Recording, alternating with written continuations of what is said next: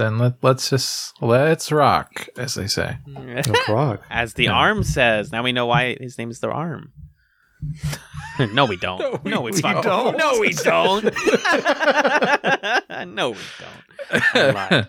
That's the thing that's going to be funny. Like, we have to cash in on all the times that we've been like, you'll figure it. They'll tell you. And it's like, you get to season 3. It's like, no, they fucking won't. No, you can't do that anymore. Now people know that they don't tell you shit. We lied the whole time. The biggest grift. 430 is just David Lynch's area code. It's just where he lives. There's nothing real. Nothing to say. It's Richard Nixon and Linda Hamilton. He just really likes politicians and the Terminator. All right. I'm going to bring us into it. Everybody ready? Groovy. All right. Starting the episode in 3, 2.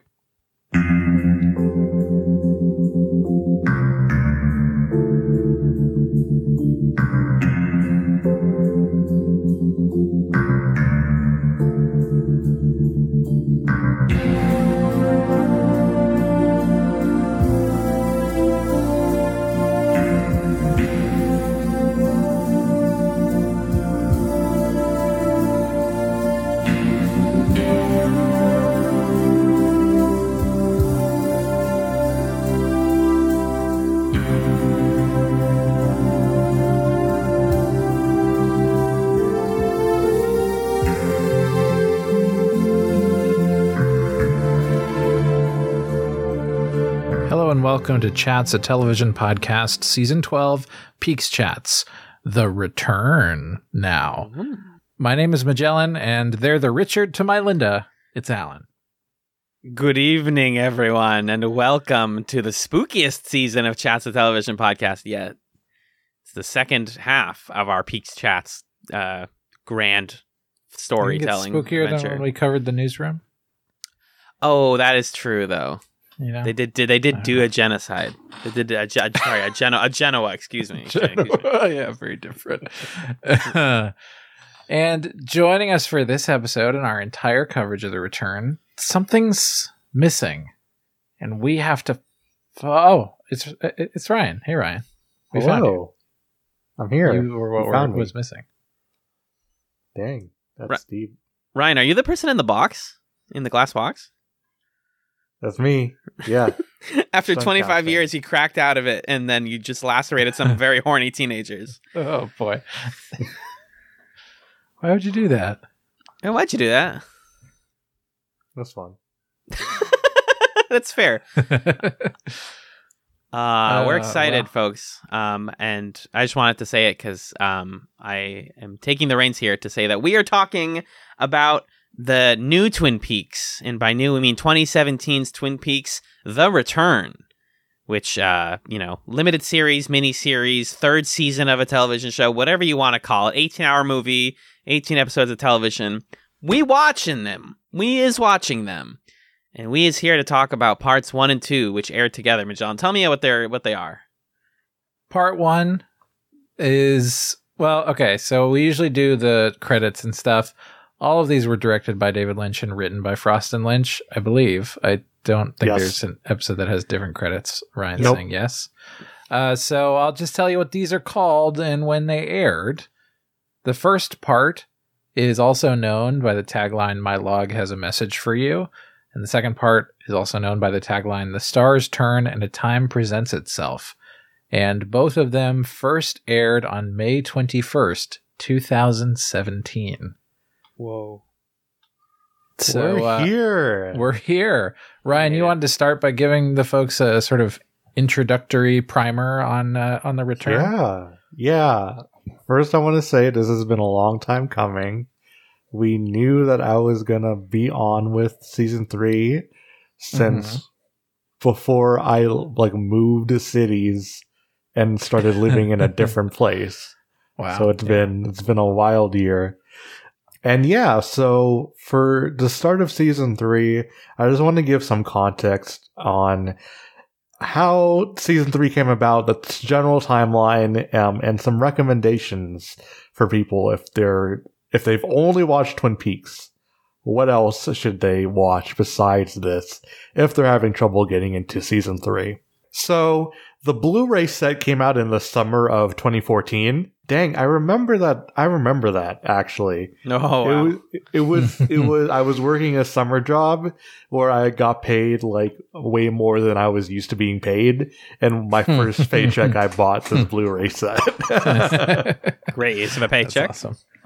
And so that happens in October of that same year. David Lynch and Mark Frost at the same time tweeted that Gummy Lake is going to come back in style. Hell yeah. Hashtag damn good coffee. And everybody was like, oh shit, what the fuck? And then they announced that they're working on Twin Peaks Season 3 with Showtime. It was going to be a limited event series. Along the way, between 2014 and mid-2015, David Lynch announced that he was leaving the project because basically what happened, Lynch and Frost pitched the pilot, which we're talking about today, the 2-hour pilot. Mm-hmm. And then Showtime was like, yep, cool. And then they wrote the rest of it, came back with a budget, and Showtime was like, nah. So David Lynch bowed out of the project for a short amount of time before they got that negotiated, sorted out. So they got the budget they wanted, the amount of episodes. And then they shot the project in the middle of 2015. Took about a year to do principal photography. They ended in 2016 and then came out of summer of 2017. Along the way of that, even like we got news that Catherine Coulson, the log lady, passed away. I remember Kyle MacLachlan like hopping on Twitter to reassure everybody that she already shot her scenes. So we knew that going into. Yeah. And so want to give that brief context in terms of what everybody kind of knew going in.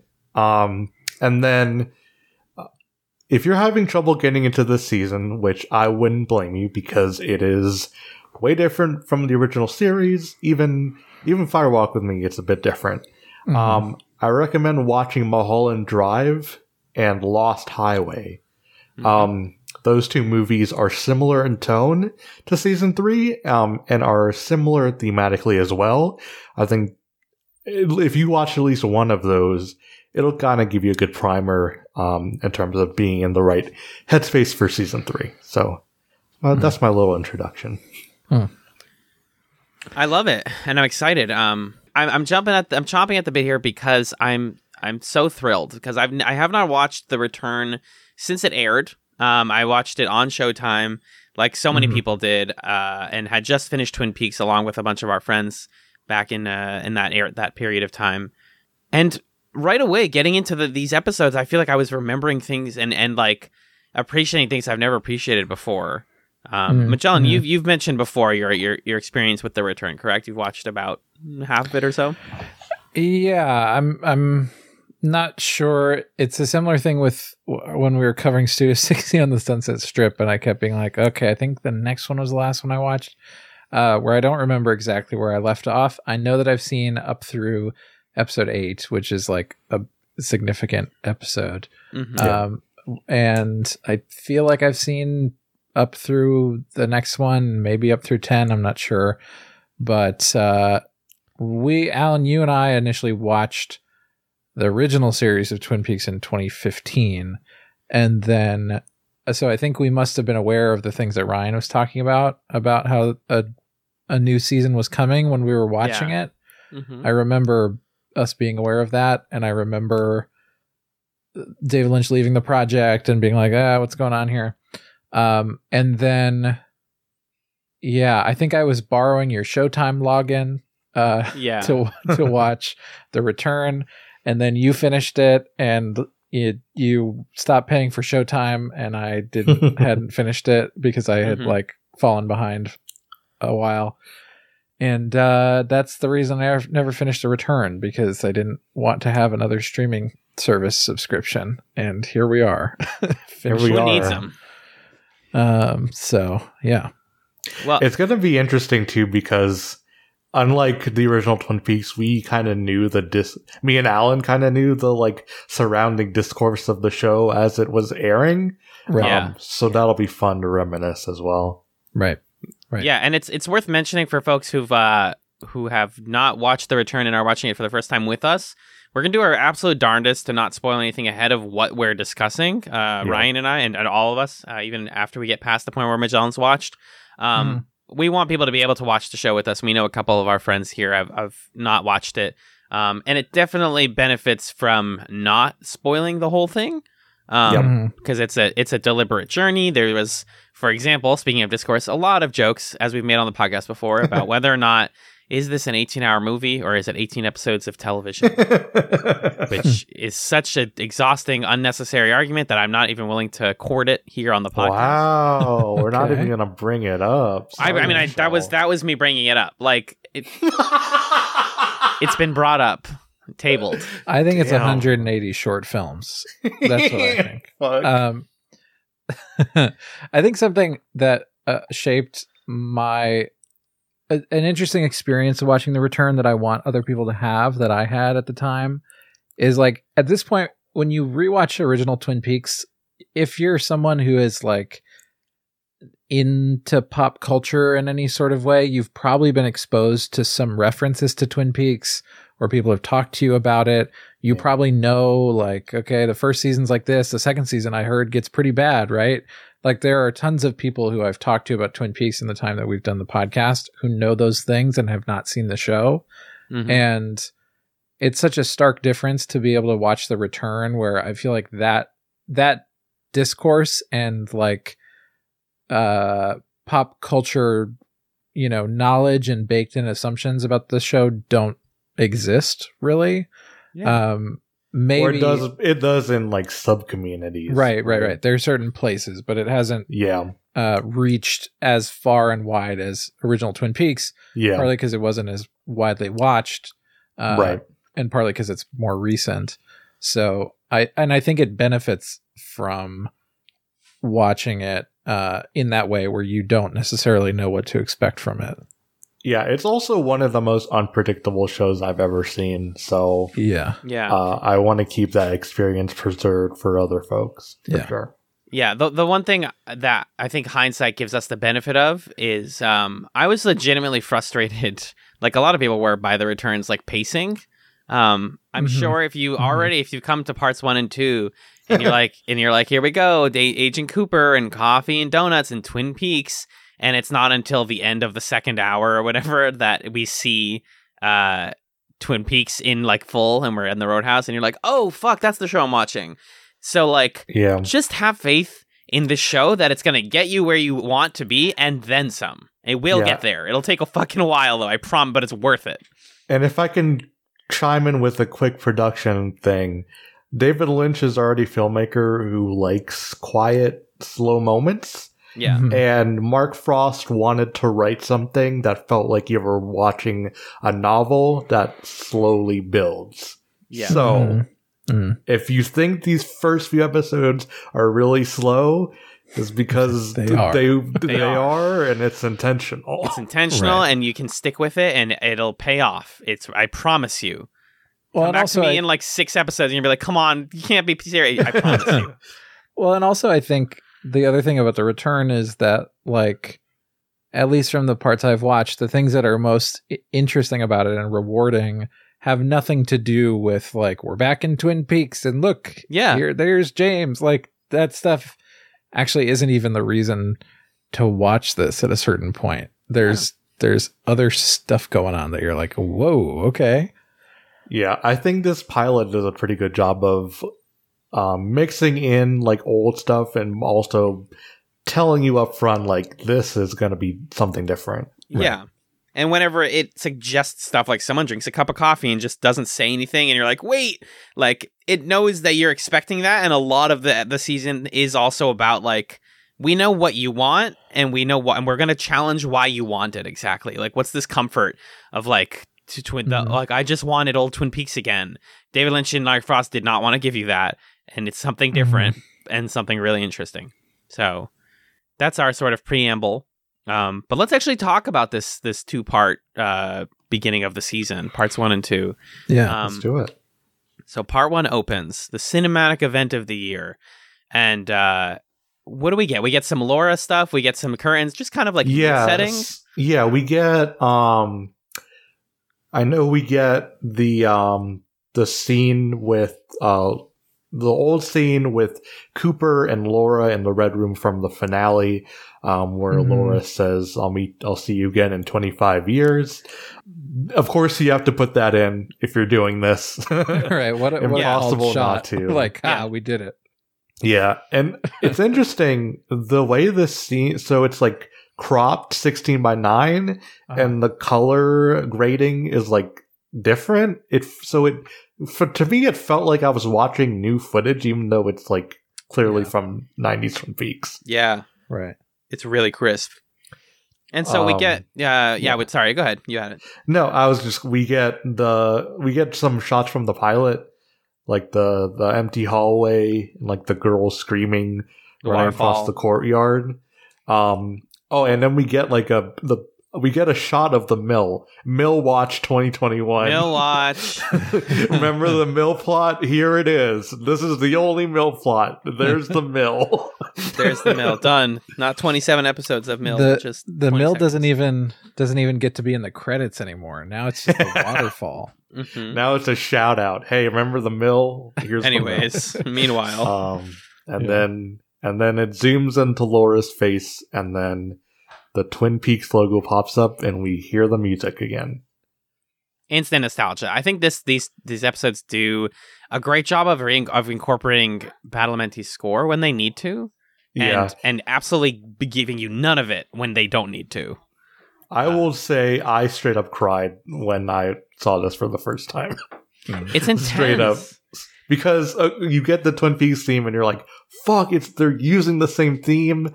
But then it slowly fades and you're above the waterfall in a drone shot looking down, which is beautiful. And then it like the curtains fade in and it's like mimicking the waterfall. And then that slowly fades into like the Red Room floor. It's just beautiful and emotional. I think it's just perfect for this season. The season where like the abstract and the reality are like blending together. It's perfect. It's great. Yeah. Really sets the tone very well. And then we jump 25 years later and we're in black and white. We're in a new space that I'm not familiar with. And there's Cooper and there's the giant, Carol Struycken, 25 years older, still looking awesome. Mm-hmm. And there's a phonograph nearby. And the giant just kind of drops some sort of weird phrases. It is in our house now. It cannot be said aloud now. And most importantly, Cooper, you need to remember 430 and Richard and Linda. Two birds with one stone. He also says, listen to the sounds. And this is the sound. Listen to the sounds.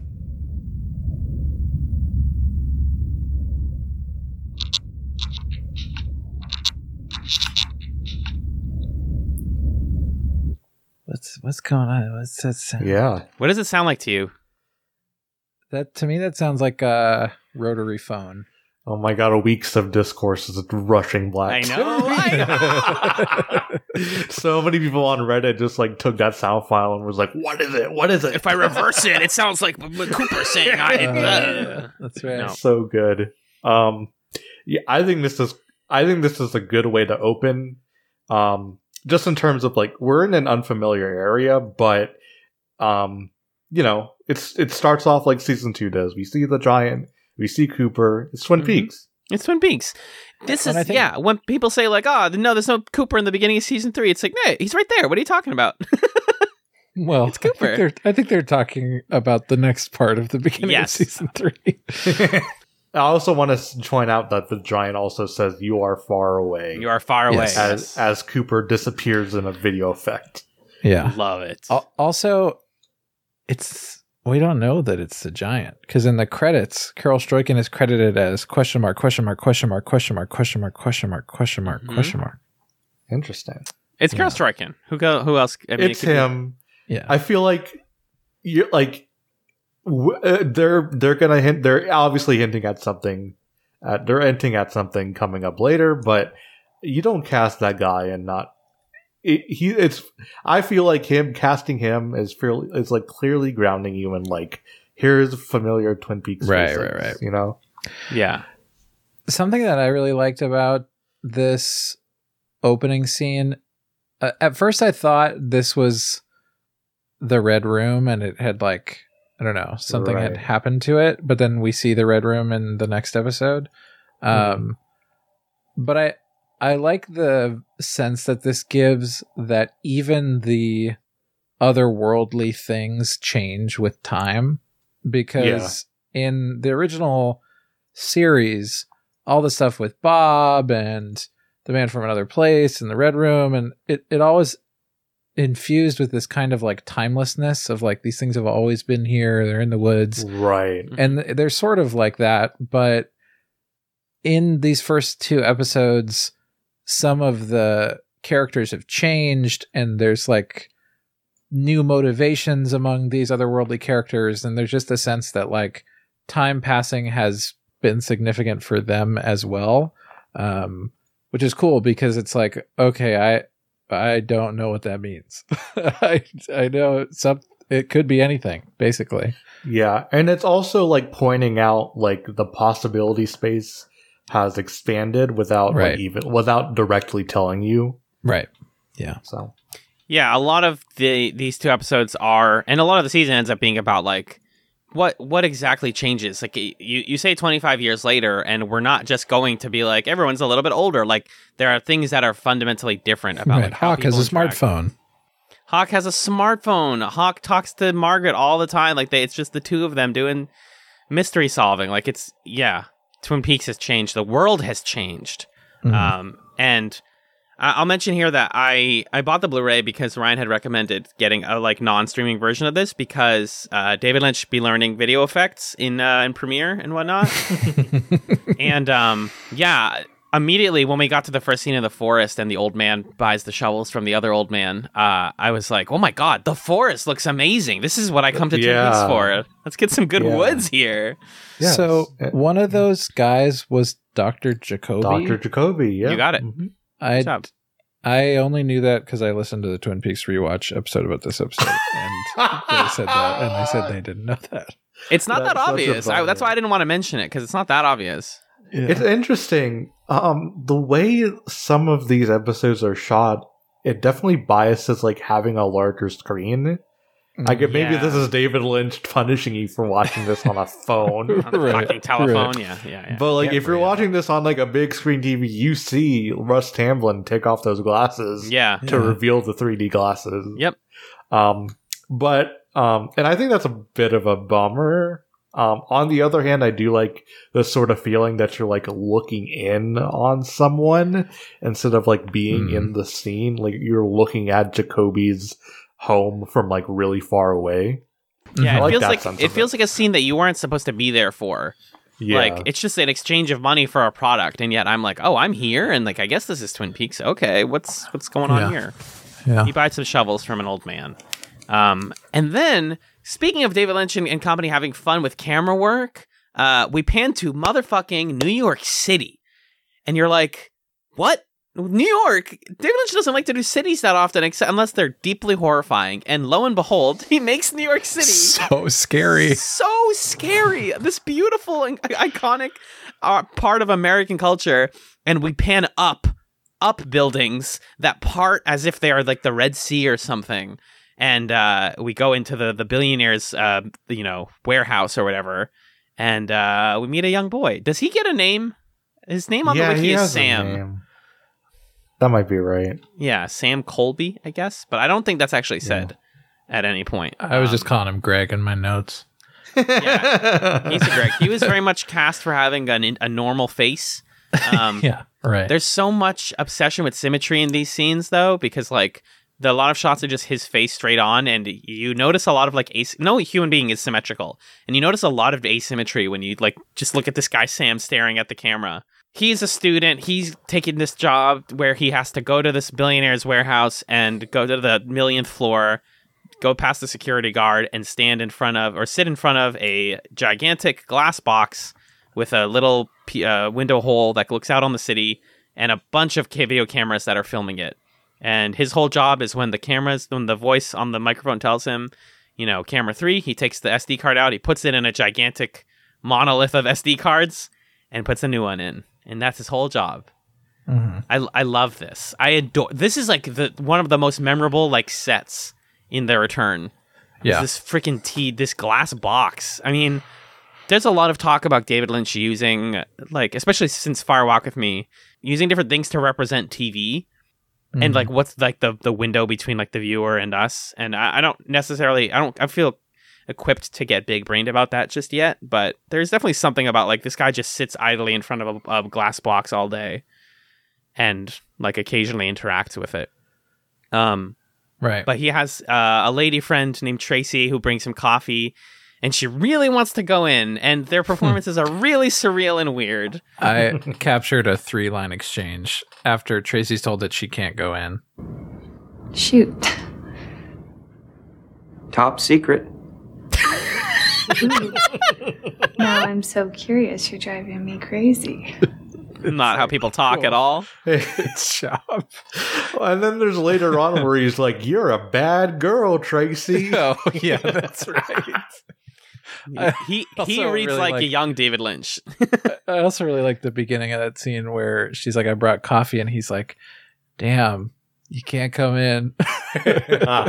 Not allowed. That's my one job. My one thing is to not let you in, Tracy. Yeah. Apparently, the person who plays Tracy, Madeline Zima, was a major character on Californication, so she's just doing the premium cable rounds. Gotcha. Does anybody know who the security guard is? No, who's that actor? It is Michael Bisping, who is a retired UFC fighter. What? That's kind of fun. So, he was in Triple X Return of Xander Cage. Oh, is he a big Twin Peaks fan or something? I don't know. He's from Cyprus. I think David Lynch just likes this dude. He's got a cool face. He's got Dave. In this season, David Lynch likes distinctive faces. Yes. Yes. Yeah. Hugely. And sometimes it's ableist, and sometimes it isn't. Yeah. Sometimes it's just these are people with non-traditional faces. Yeah. So the security guard is obviously just staring at them, doesn't say anything. And then another day goes by, and I think it's either later that day or another day. It's not made clear. But she goes back. The guard is gone. And he's like, "Where did the guard go?" Yeah. And she brings the lattes, and they go inside the glass box room together, and they hang out.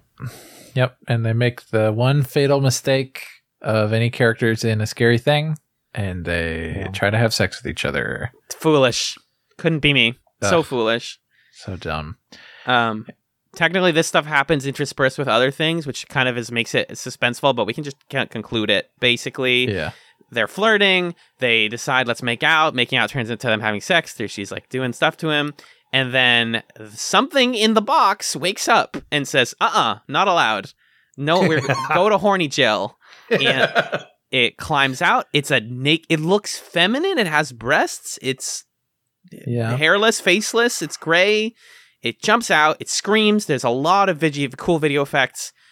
And then they are horribly ripped apart. They get owned. They get super owned. They get headshot. It's a triple kill. There's something about, first of all, this whole scene, the way it's shot is so, it does the close-ups on the individual cameras, the pacing of this, the dread that's building the whole time, the way the box fills with a dark mist, and you're like, oh God, I don't understand what's in that box, but I know it's going to be horrible. Yeah. And then the thing that appears, you're like, of course that's what's in that box. Of course it's a fucking gray nightmare monster lady thing. Of course it's something David Lynch looks like he painted or something. Yeah. Right. And then the way the color grading in this makes the blood look like it's just sludge, or it's just it's all really good, and it tells you hey, this is Twin Peaks now. This is what we're doing. We're gonna do stuff like this. The return is quite violent, and it's good that they set that up early, so you're not like shocked by it later. Because obviously, when we get to Mr. C, it's like violence every other scene. So they are horribly killed. We don't really pick up from that. Something you said that something in the box awakens, and I kind of got the sense that the box was.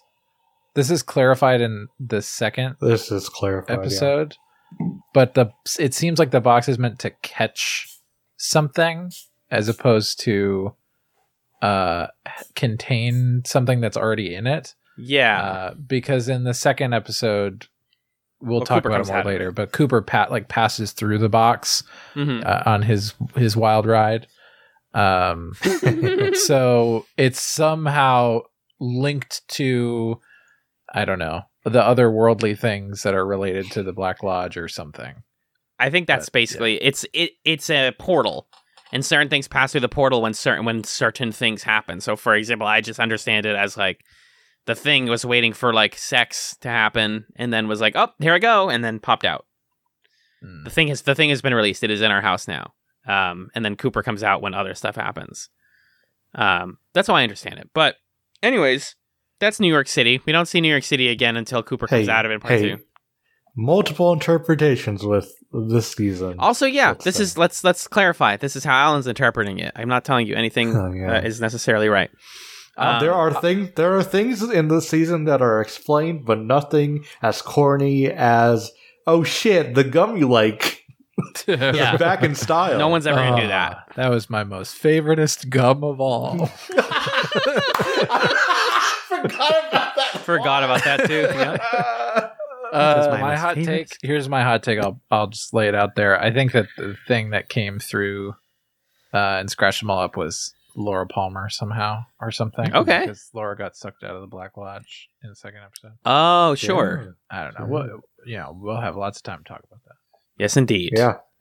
We actually do get to cut back to Twin Peaks in between all this other stuff, though. And this is the part where I was like, I don't know. We watched this show on a weekly basis for the past few months, and you kind of get into the groove of Twin Peaks. Yeah. And then going straight into this, it does some Twin Peaks shit, and then it cuts to the exterior of the Great Northern, and I'm like, oh shit, I'm watching Twin Peaks. What the fuck? I'm not in New York anymore now. I'm back home. This is great. It just felt like it felt so of a piece with the original series that I was like, whoa, wait a minute, what? Right. And yet there's still something surreal. Like I mentioned in our discussion of season 2, I think it was in like the Tremond, knocking on the new Tremond person's house door, how like sometimes things are just a little bit off in a way that's like uncanny. And seeing Ben and Jerry again, almost recreating one of their first interactions in season 1, was very uncanny to me.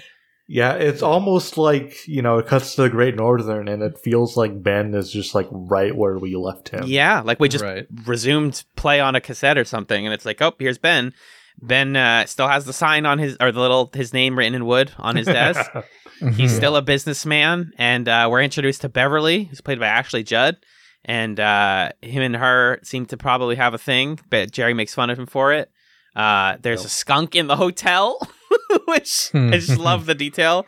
It's like in the background of Ben and Jerry's conversation that there just happens to be a skunk, and like there's a guest who's mad about it. I like this a lot. This actually felt kind of nice. It does, speaking of resuming Ben Horn's arc, what about the whole like I'm good now and I got my head smashed against the side of a fireplace? Well, he's definitely more like chill and like reserved. Right. Yeah.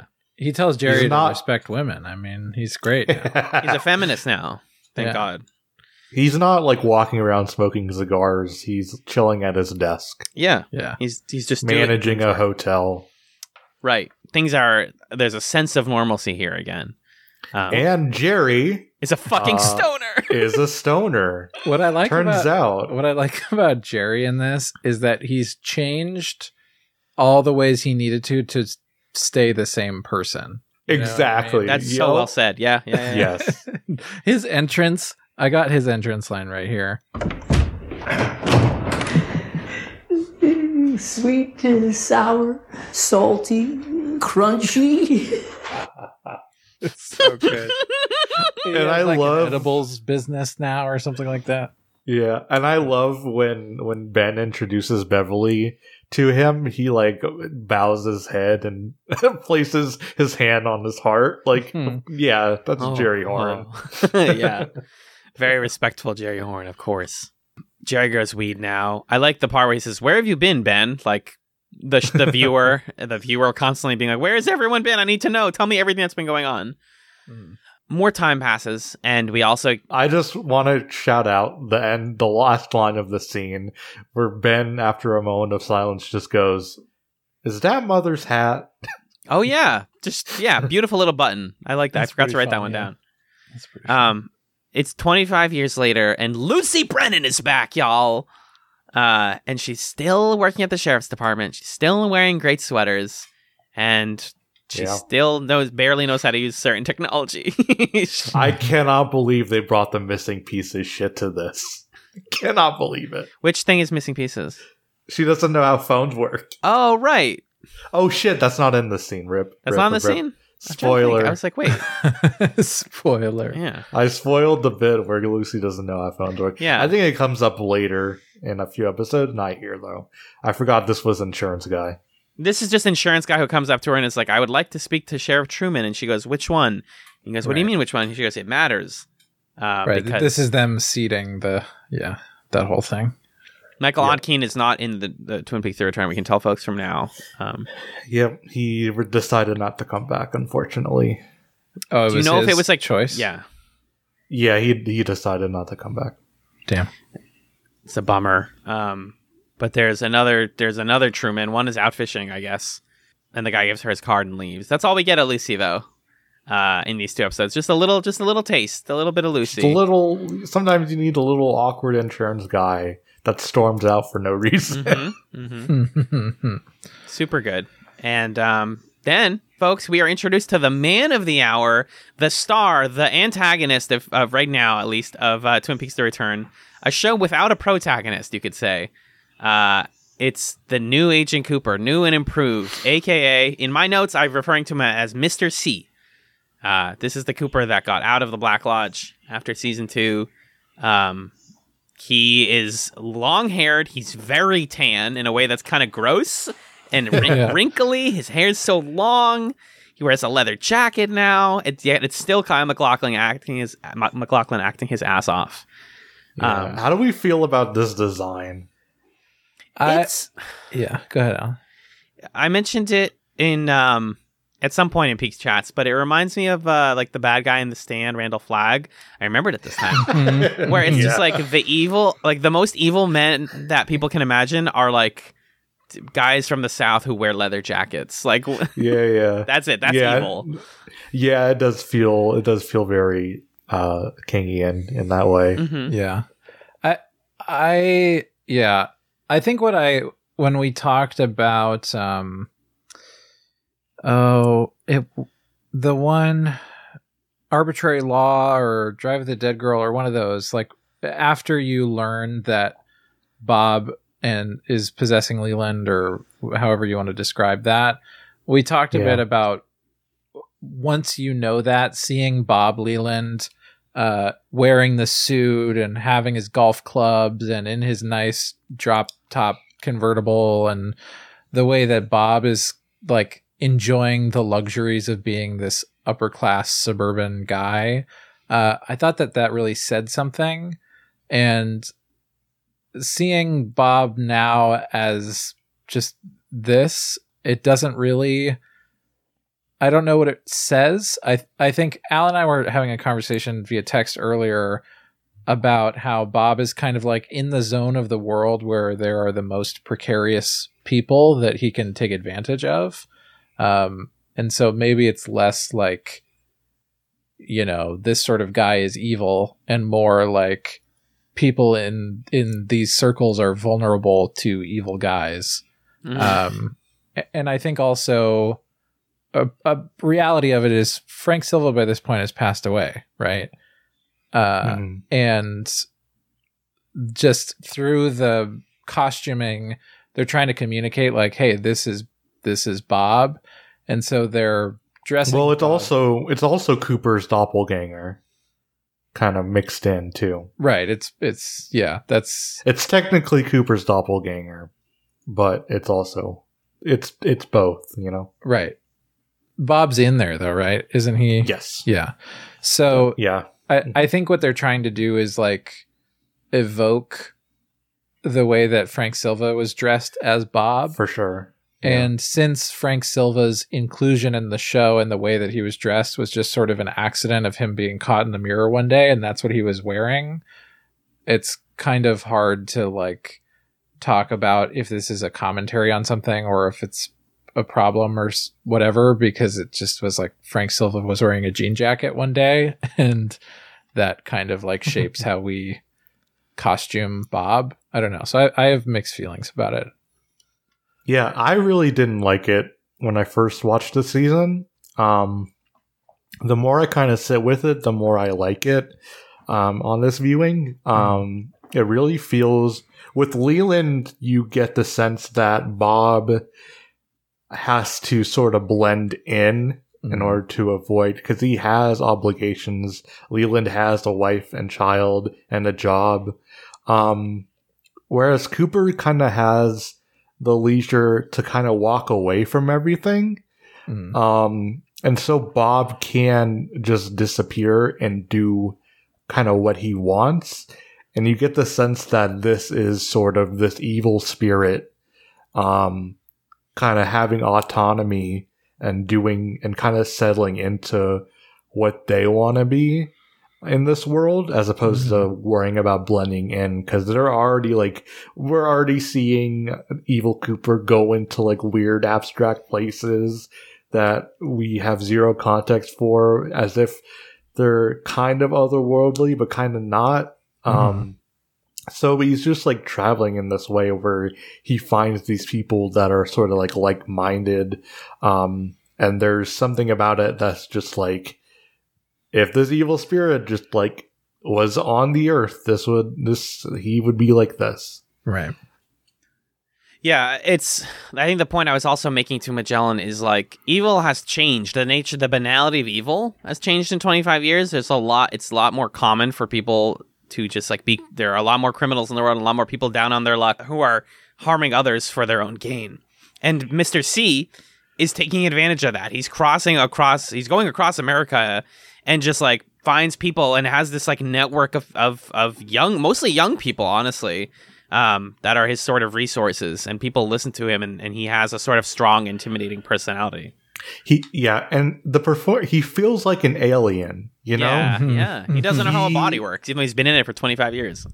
He speaks, he knows how to move, but everything is just like, it's almost like the way they play it in The Missing Pieces, where he's squeezing I guess this is at the finale, but he's squeezing the toothpaste, and like studying how it moves and stuff like that, and he like blends in where he like lays down. It's kind of played like that, but not as over the top. It's way more subdued, but he still feels like an alien to this world. I think there's even a line later on where he says like, "You follow human nature perfectly." Like, not a thing people say.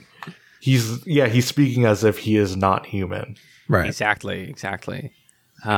So he walks to his house, he knocks out a dude like instantly. There's a lot. It's kind of, I think if McLaughlin played this a lot scarier, it would be really tough to watch, because we see a lot of Mr. C in this show.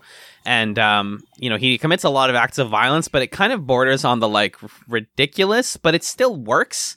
When he like punches a guy and the guy instantly knocks out, it does still feel like, okay, this guy is legit and could kill somebody immediately if he wanted to. He chooses not to, as we see later. And he says hi to a guy named Otis. And this is another, like, here's a bunch of quote-unquote strange-looking people. Yeah, this is the ableism I mentioned, where that kind of kicks in. There's a guy in a wheelchair, right. Just like non-traditional people. Beulah comes in, he says, where's Ray and Daria? And they come out, and he's got his sort of adventuring party. I really like the actor who plays Ray, George Griffith. I feel like I've seen good things, but he definitely feels like, what if like Bob had a lackey? That's what he would look like. Yeah, it's really funny. Also, right when we meet Mr. C, he's like driving up on the highway at night, and they play his like theme song. Amazing, incredible, love it.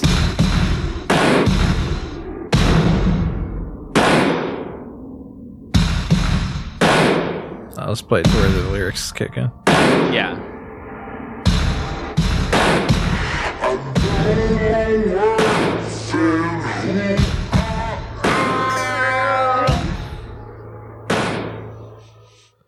Do we know what song that is?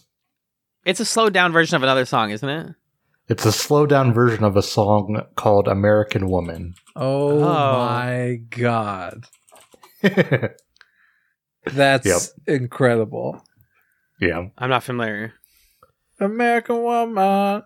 Not that one, Anyway. different one. Oh, okay. Not so good then. Is it Lenny Kravitz, American Woman? No, Okay. it's not that one. It's a different The Guess Who? American Woman Twin Peaks. Yeah, there you go. Muddy Muddy Magnolias. There we go. Oh, cool. All right. On the soundtrack, it's listed as David Lynch remix. Oh, perfect. I can't wait to hear David Lynch sing. Mr. C's music is awesome. We meet, all of his weird friends. We have the whole murder thing. And then we get the meat and potatoes of at least this chunk of Twin Peaks: The Return. We are brought to wonderful Buckhorn, South Dakota, where a woman named Marjorie goes down a hallway of either an apartment complex or a hotel with her Let's dog, fucking go. Armstrong. fucking go. I love this stuff. I hated it the first time I I saw love it so much. They were like, yo, what if we just put Fargo in here? Put the whole Fargo, put all of Fargo. Oh my god, I was so mad when I watched this the first time. I was like, fuck you, David Lynch. You don't care about my time. I have to be places. But once you know, like, this is just where we are, you're like, oh, I can find something fun about it. And when it like actually intersects with the rest of the story, it gets good. But I love it. It's so good. the agonizing length of just, we're going to watch this woman walk down the hallway really slowly. And I said to Magellan, this kind of feels like the shittiest adventure game ever made, because we need to get into the door because Ruth Davenport's room smells really bad. The police come, she calls them. The police are like, do you have a key? And she's like, no, I need to get, it's from this guy. And then they go outside, find the guy, and he's like, am I being interrogated? I don't have the key. Go find the guy who has it. He's not here. And they're like, oh, this is so annoying. And then Ruth... Well, they were like, and then they're like, can we call him? And he's like, Chip ain't got no phone.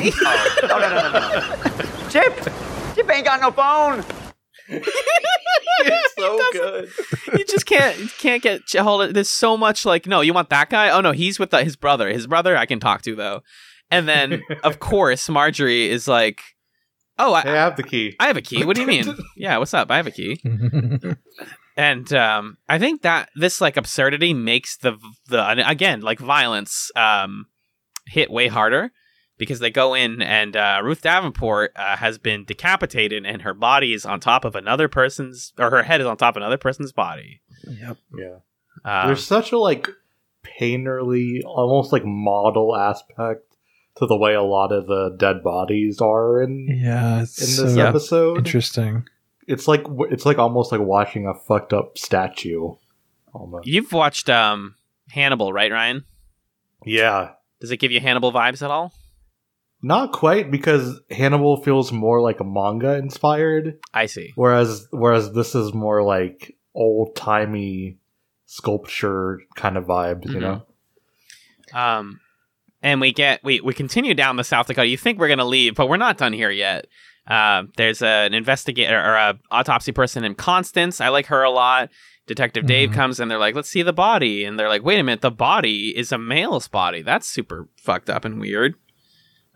We cut back to Twin Peaks and we get to see another part that like kind of choked me up, which was just getting to see Margaret Lanterman again. Yeah. Do we know she's in the season multiple times, or are these like what are her final scenes? Her scenes are sprinkled out throughout the series. Okay. That's what I was wondering, because I was like, any of these feels like it could be the last one. The way that she like says goodbye to Hawk and is like, thank you, I hope to see you soon. Yeah. I was like, this could be the last one. Yeah, the second one of these where she says, I'm too weak to go with you, broke my fucking heart. Oh, yeah. And I don't know if Catherine Coulson was actually on oxygen, but the fact that the log lady is on oxygen, she was, that she's on oxygen and head is shaved. Yeah. I don't want to go too deep into production.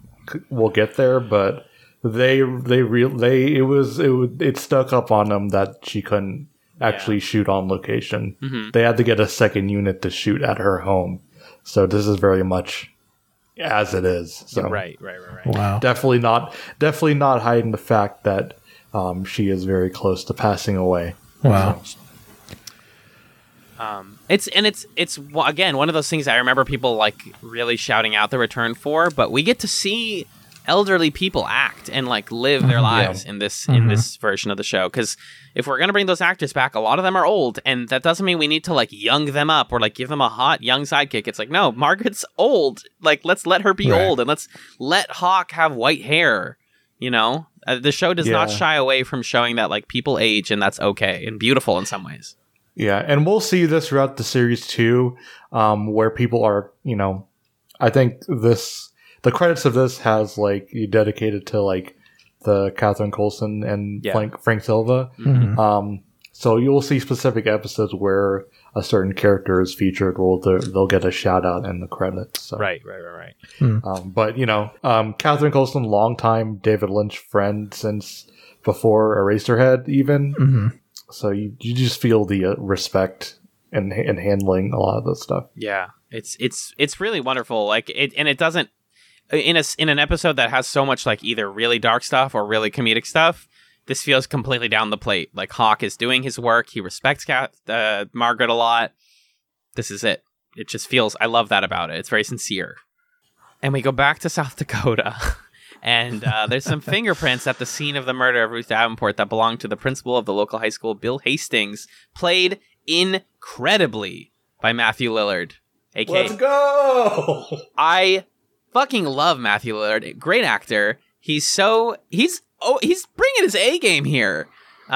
He kills it. He really does. The scene where the police come up to his house and he's like, well, I didn't do anything, honey, so I'll be right back. Like, felt weirdly super realistic. To the point where I'm watching this and I'm like, damn, Shaggy's fucking killing it. Yeah, Shaggy's a murderer. This is crazy. I didn't think about this at all the first time I watched it, which shows where my head is at nowadays. But, like, how funny is it that a white person getting arrested is like, sir, please come with us. And he goes, okay. And then, like, comes with them. And they're just like, yeah, you're going to get interrogated and we're going to talk to you for now. Well, he also doesn't even know the severity of what is happening at that point. I think there's a couple moments in part 2 where I felt like they treated him too lightly, considering they think that he may have killed someone. But I mean, he's buddies with the police. They're guy. like high school friends. Yeah, it's fucked with up. the cops. It's intentionally fucked up, though. Yeah. So he is taken out and gets arrested. Hawk brings the files to the conference room. We get to see Andy for a couple seconds. That's really good. And his hair is looking great. Absolutely, his hair has leveled up. Yeah, I love that you can tell that they tried to make his hair as it was. Right. Like everything else about him has changed, but the one thing we tried to do was get the hair right. Mm-hmm. It's great. And he's nailing the Andy performance. Like it's exactly the same character, which I don't know why I would be surprised by that. But everybody's basically doing their character note perfect, which is really cool to see. Yeah, you don't always see that in like reboots and stuff like that. So it's really good. They find a cooler in Bill Hastings' like back of his car, and there's like a finger on the outside, and I bet you that cooler has like body stuff in it. It's pretty sketchy. He gets interrogated and cracks like a fucking walnut. They do this whole LA Noire cutscene thing. There you go. He really is doing the thing where he's like, no, I don't. His eyes are like darting. His eyes are like flying around, scratching the back of his neck furiously. It really felt like I was playing that game. Yeah, it's even framed like that. Though. Yeah, and that scene goes on for so long too, and because they start the interrogation, and he says he's going this way, and this took this amount of time, and he's like, "Wait, so you're saying it took you like an hour to get home?" And he's like, No, there was this other thing. Well. It's so good. Yeah. They they effectively crack him open, and he admits that there was a gap in his activity, and then does the actually smart thing he should have done long ago, which is can I just talk to my lawyer, like, please? And they let him go. Not let him go. But they put him in a holding cell rather. And they get a warrant and they find the flesh, and then part 1 ends with the giant looking at the phonograph again. Yeah, it's an abrupt ending Very. because this is a two-parter. The Blu-ray has an option where you can watch these to get as one long file or whatever. And I watched it that way, and I did not, until seeing the wiki, I didn't know where part 1 ended because they don't. Yep. Doesn't have an intro for part 2. Super abrupt, yeah. I mentioned it off mic, but these two parts are the pilot that David Lynch and Mark Frost wrote to pitch to Showtime. So Right. makes sense why this would be all one long thing. Mm-hmm. But that's part 1. Do we have any stray thoughts before we jump into part 2 after the break? I think it's pretty cool that Hawk is being centered in the investigatory stuff. Yeah. And it's great, save for the one weird line where it's, hey, it has something to do with your heritage. That's a lot. But Hawk, it's awesome. And they give him a title. I don't think it's ever been officially stated that he's the deputy chief. Great. Yep. I love it. Yep. That was my only thought. Hawk has simply lived long enough and been great at his job long enough that they were like, oh, everyone else is either dead or irrelevant. You're the boss now. Congrats to Hawk. Yeah. I had one other random note. When the creepy box demon comes out and scratches them all up, if you have the subtitles on, the subtitles say whooshing softly intensifies.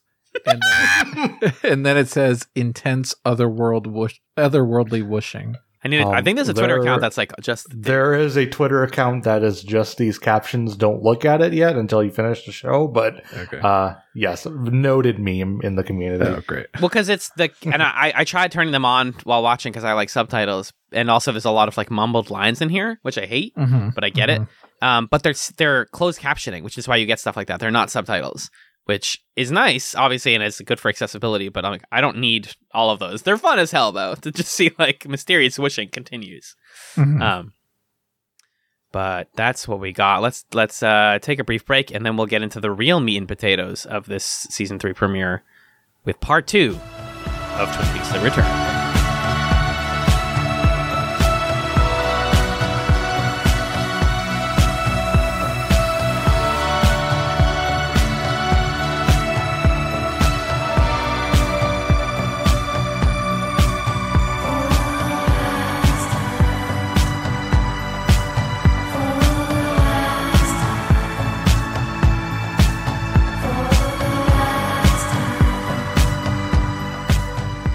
Welcome back to Peaks Chats. We're still talking about Twin Peaks: The Return, specifically Part 2, which has the tagline, "The stars turn and a time presents itself." These aired together, as we mentioned, on May 21st, 2017. And we got Lynch directing, we got Mark Frost and David Lynch writing it. It's great. Here we go. The action has begun, folks. Bill Hastings, back in South Dakota. We're still here. Oh my God. He do be acting. Oh my God. Banality of evil. Right away, we go from oh my God, this nice guy didn't do anything bad to oh, maybe he did something bad to he knows his wife is cheating on him and he's cheating on her. And so good. It's just everyone becomes the worst instantly. Once we hit Part 2, she's sleeping with somebody from the police office, I guess, and easily the best part of all of this. No, she's sleeping with his lawyer, his friend. Oh, that's his lawyer? I just saw him in the office. Yeah, that's better. Fantastic. And she runs into him on the way out and says, "He knows. Don't walk me out. I'll see you later at my place." Yeah, and have sex. And Hastings also, Bill Hastings also is and maybe someone else too. Yeah. Shout out to Phyllis. Girl boss energy here. Phyllis, life in prison, Bill. Life in prison. Prison. So good. Yeah, it is. And then it turns out that someone else is Doppelkoop, who just shoots her in the face. Claps her. Wait, when Hastings is in his cell, we pan over to the right, and there's a man with fucking he's got dark skin and white eyes, and he disappears. It's like me when I want to get out of an awkward conversation. He turns into a head and flies away. The head flies away. The body disappears and then the head floats away. It's so funny. That was so good. Really good. keep that guy's cool. We'll figure out what's going on there someday, probably. It was so funny that it looped around to being really scary. Yes, David Lynch. You did it. So yeah, she goes back to her house. Mr. C is there, and he's like, "Hey, but you're bad. You're a bad person." What? No, Dead. that's not what he says. He says, "You did good. You followed did good behavior." Oh, right. No, you did bad, and that's a good thing, right? Yeah, so what we know is that it seems like Bill Hastings, what he's guilty of is he was having an affair with this librarian. Yeah. And he didn't kill her, I'm guessing. Right. It seems like he's been framed, and Phyllis was a part of framing him, and Doppelcooper wanted to frame him, and also Mr. C wants some information from him because later he's talking to Ray, and Ray is going to get information from his secretary or something. Yeah, they do name drop Hastings there too. Blu-ray Effects Watch 2021. Yes, the shot, the gunshot where Cooper shoots her in the head. The shot stutters as if like the video file like breaks or something. It's like really cool. It's very cool. Undertale invented nothing. Yeah, cool video effect. Very much dug that. Even though I was watching on Blu-ray, I was like, did I just see a glitch? And then I watched it back and I was like, no, that's intentional. That's great. Big fan of that. There's also a number of scenes throughout this episode where the frame rate slows down before weird shit happens, and I think that's a really nice touch too. Yeah, lots of touches that just are hard to appreciate if you have bad internet and you're like, is this? Yeah, it also like blends in perfectly. We're like, is it buffering or? Yep, a lot of the Red Room stuff felt like that. And then you buy the Blu-ray and it's like, no, some of these drops are like intentional in a way that's like, yeah. really It turns fun. out Mike was just standing really still. The mic stuff's He so was funny. really looking at the glass box for that long. Yeah. Yeah, and then I had a little bit of whiplash here because my head, like, we get 2 seconds of Badalamenti score over Las Vegas, Nevada. And it's like, wait, where, huh? Yeah. Fly? And there's this young guy named Roger who goes up to this guy at a desk named Mr. Todd, who's played by the wonderful Patrick Fischler, who's worked with David Lynch a number of times, including on my favorite scene in Mulholland Drive. Yes. If you've seen the Mulholland Drive meme, you know this man. This guy, the guy falling down, that's him. He's also in Lost, I believe. He's a character actor. He's been in a shit ton of stuff. And they mention, like, why are you working for this guy? And he says, like, if you knew who this guy was, he makes you do things.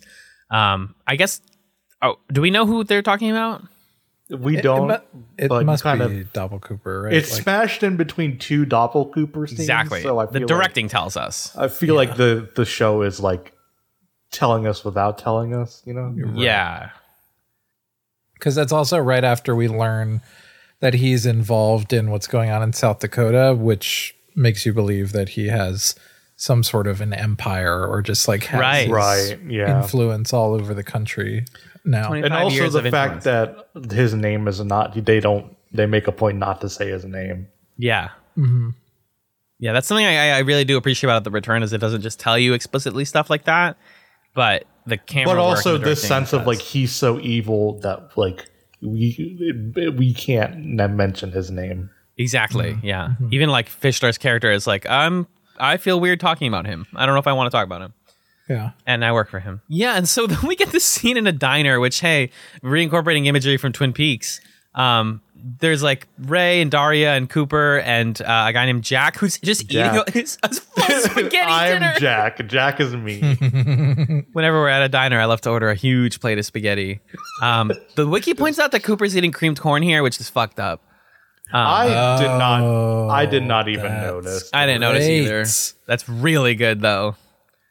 I was literally thinking, I wonder if they're going to have Garmin Bozia in The Return, and it was right there. And it was right there, and I didn't even notice. Yep.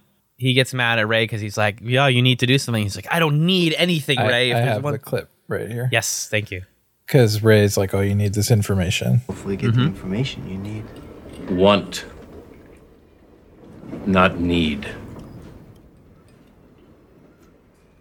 I don't need anything, Ray. If there's one thing you should know, about me, Ray. It's that I don't need anything. I want. Alan, do you remember I sent you a screen cap from season 1 where Cooper is rejecting Audrey, and he says, "What I want and what I need are two different things." Whoa. You just scared the shit out of me, Ryan. Oh my God. Is that allowed? That's so good.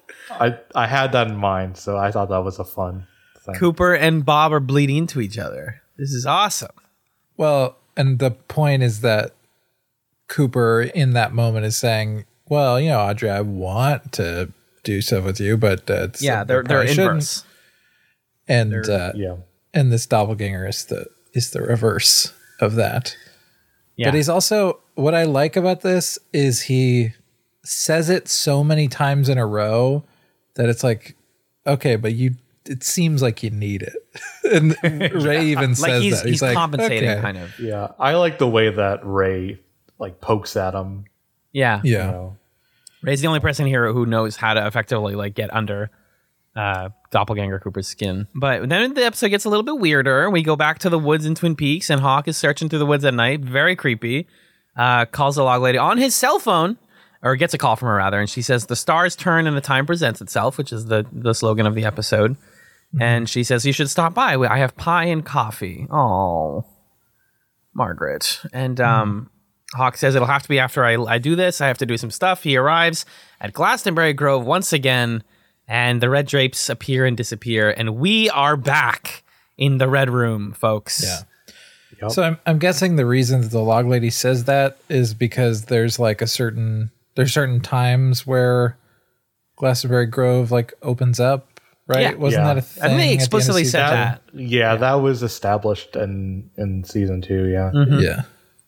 And so is that why? Because we get into some of this stuff about how the doppelganger is supposed to go back.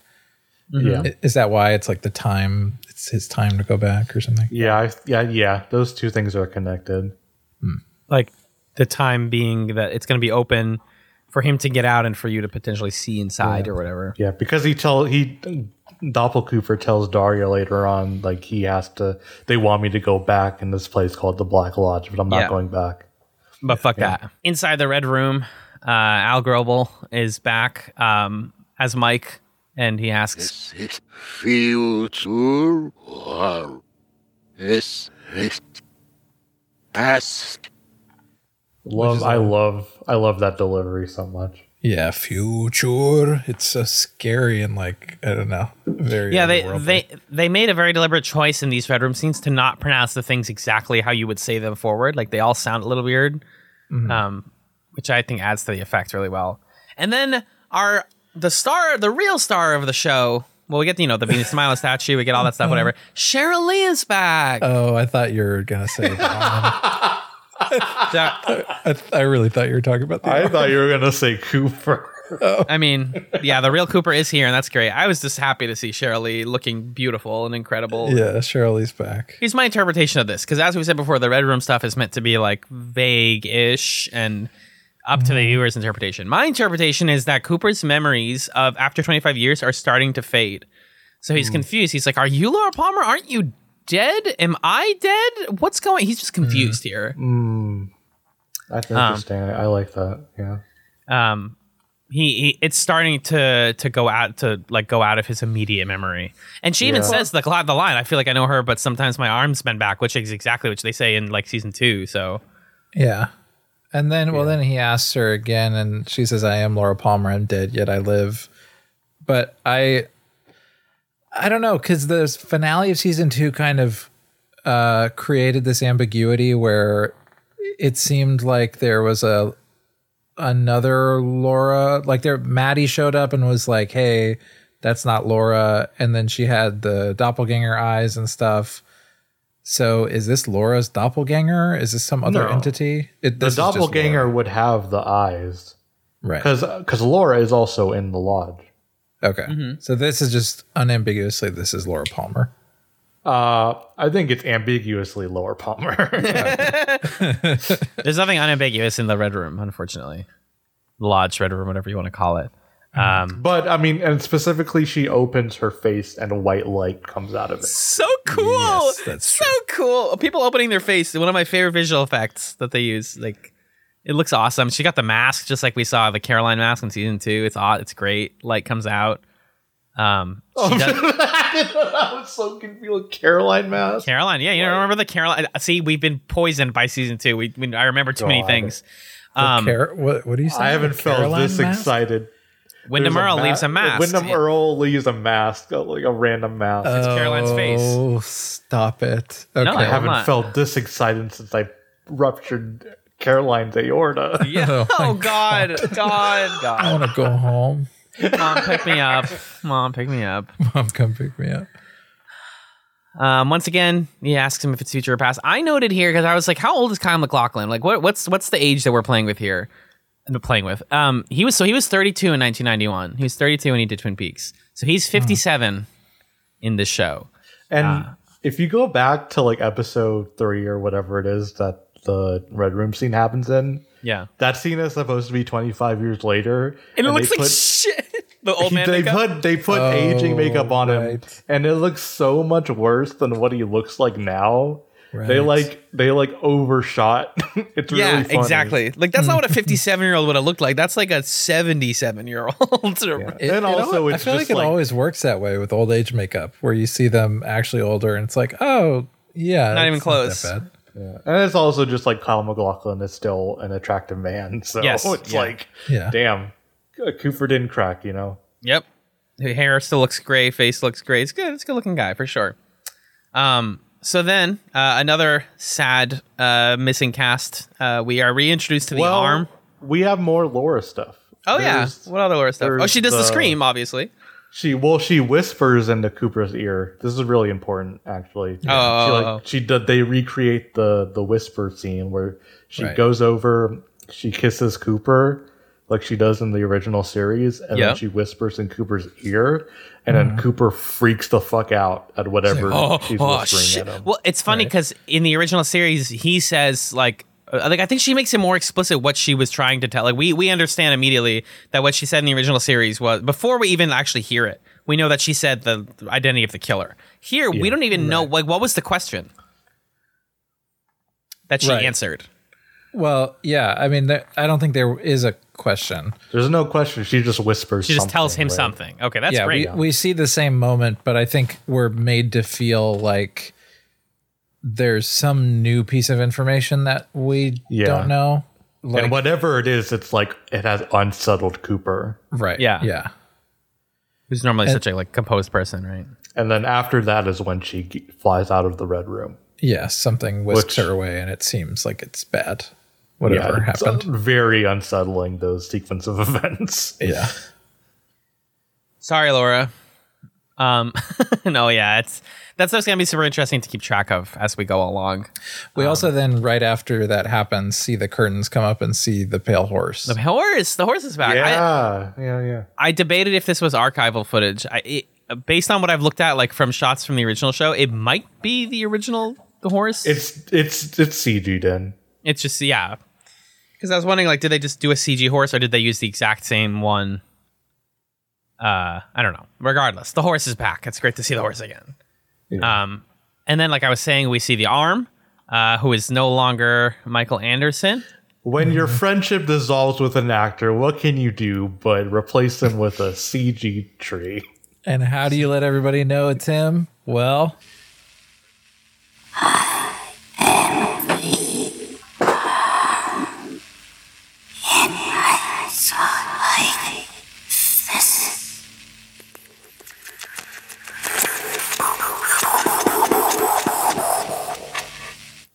great.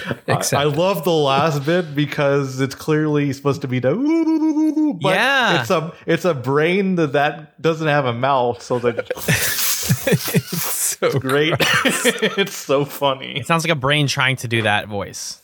This is so good. Keep that sound in your head. I think that sound we'll hear it again. And the arm is just like, What does he even tell Cooper? If you remember, he's like, do you remember your doppelganger? And we have to return it for you to leave. There has to be a swap, basically. Yeah, surprisingly, this character gives us the most straightforward information. Yeah, it gives us our quest. It establishes the hero's journey. He's like, hey, there's a doppelganger. It's supposed to come back.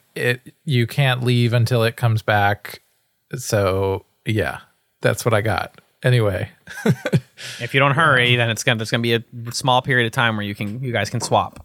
Yeah. And another moment where, these otherworldly things are changing over time. The arm has evolved. And of course it has. Of course. Like when you see this thing, it makes sense. Yeah, you look like that now. Very weird. I love how strange it is. It's delightful. Does he? I think the arm warns him of his doppelganger as well. Of his own doppelganger, right? Yeah. Mm-hmm. Yeah. There's the whole. Then Cooper's running around the Red Room and the Black Lodge, and some of the curtains don't work, and we get like weird jump cuts where he can't move, and then he's not supposed to be able to leave because his doppelganger isn't back. But then he's ejected from the Red Room by the arm's doppelganger, which is another electric tree with a brain, but this one's a yellow brain. And it's so like the we know reverse it's evil. Flash. And yeah. Shaky cam. It's evil under shaky cam. Oh my god, it looks so bad.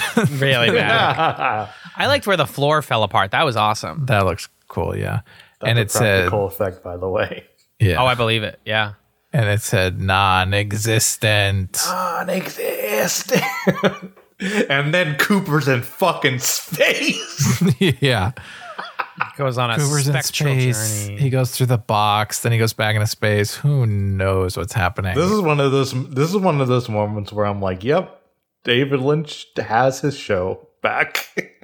Right. Yeah. So all we know is there's something kicked Cooper out of the Red Room, and that seems to be not in line with the wishes or the rules of the arm or Mike. They don't think that that's great. Mike says something's wrong. So Cooper's out or going out, but not in a way that is good, apparently. Also not necessarily in linear time, just if you assume that the show is happening in linear time, because Tracy is still going up to the thing that night when Cooper comes out this time. Right. I think those are happening concurrently. You're saying there's a world where the thing kills them and then Cooper comes out?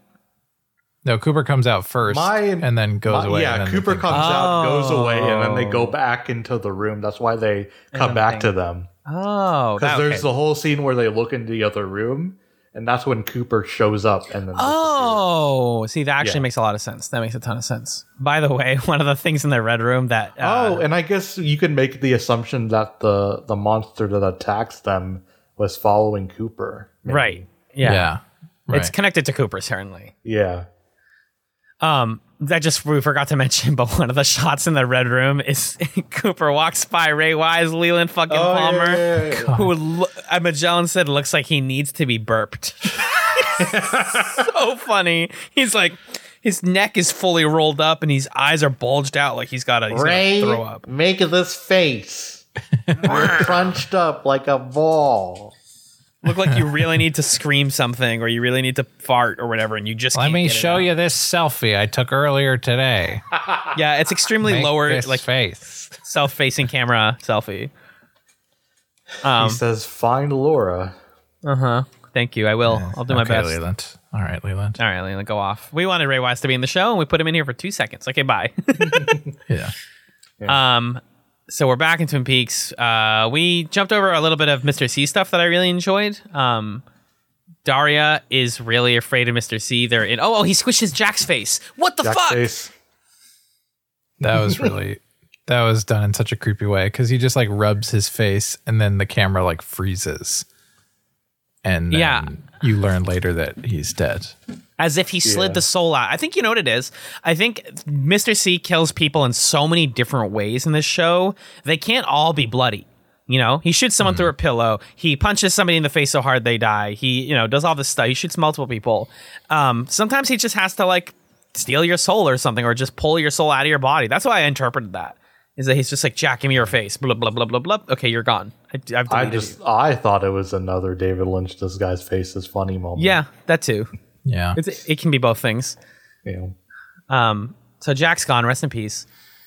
Daria's on the phone with somebody. We learn that it's Ray. I hate that Mr. C has a tape recorder. That feels inappropriate to me. I know it's intentional, but it's wrong. That's not yours. Don't touch that. You can't have a tape recorder. That's Cooper's. He's Cooper. His name's Cooper. No, that's not my Cooper. Hashtag not my Cooper. It's also the. I know. It's also, and I guess we'll talk about this in a minute with a different scene. It's the same scene, but it's later where like he has all this like weird technology shit. It's kind of contributing to my like alien read, or like for some reason this alien is really good with technology. I guess I don't know. Right. I think something that his use of technology brings into question a little bit is he's got access to FBI databases and like an FBI computer. And Daria and Ray still call him Cooper. So there's like an extent to which he's moving through the world as if he's Dale Cooper. Yes. And he also makes a call. We'll talk about the Philip Jeffries thing as if it's like, oh, hey, Philip Jeffries, it's me, Cooper. And it's like, have people not figured out in the last 25 years that there's something up with you? Do they still think you're Cooper? Do you have access to like new stuff because you're pretending to be an FBI agent? I don't know. Does the doppelganger have Cooper knowledge because you know Cooper's username and password? Did they have usernames and passwords in 1991? I don't know. There's a lot of questions. I think he's a hacker. I think he's a magical hacker. Sure. I think there's like a loose connection there between like that and like the electricity theme kind of going on. Yes, yes. That's kind of the way I justify it in my head because it's a little silly. I vibe with that. Yeah, he has like a phone skimmer and like all this like laptop computer briefcase thing. It's pretty cool. He's like Q from James Bond. And so Daria and Ray are planning to betray Mr. C. It goes terribly.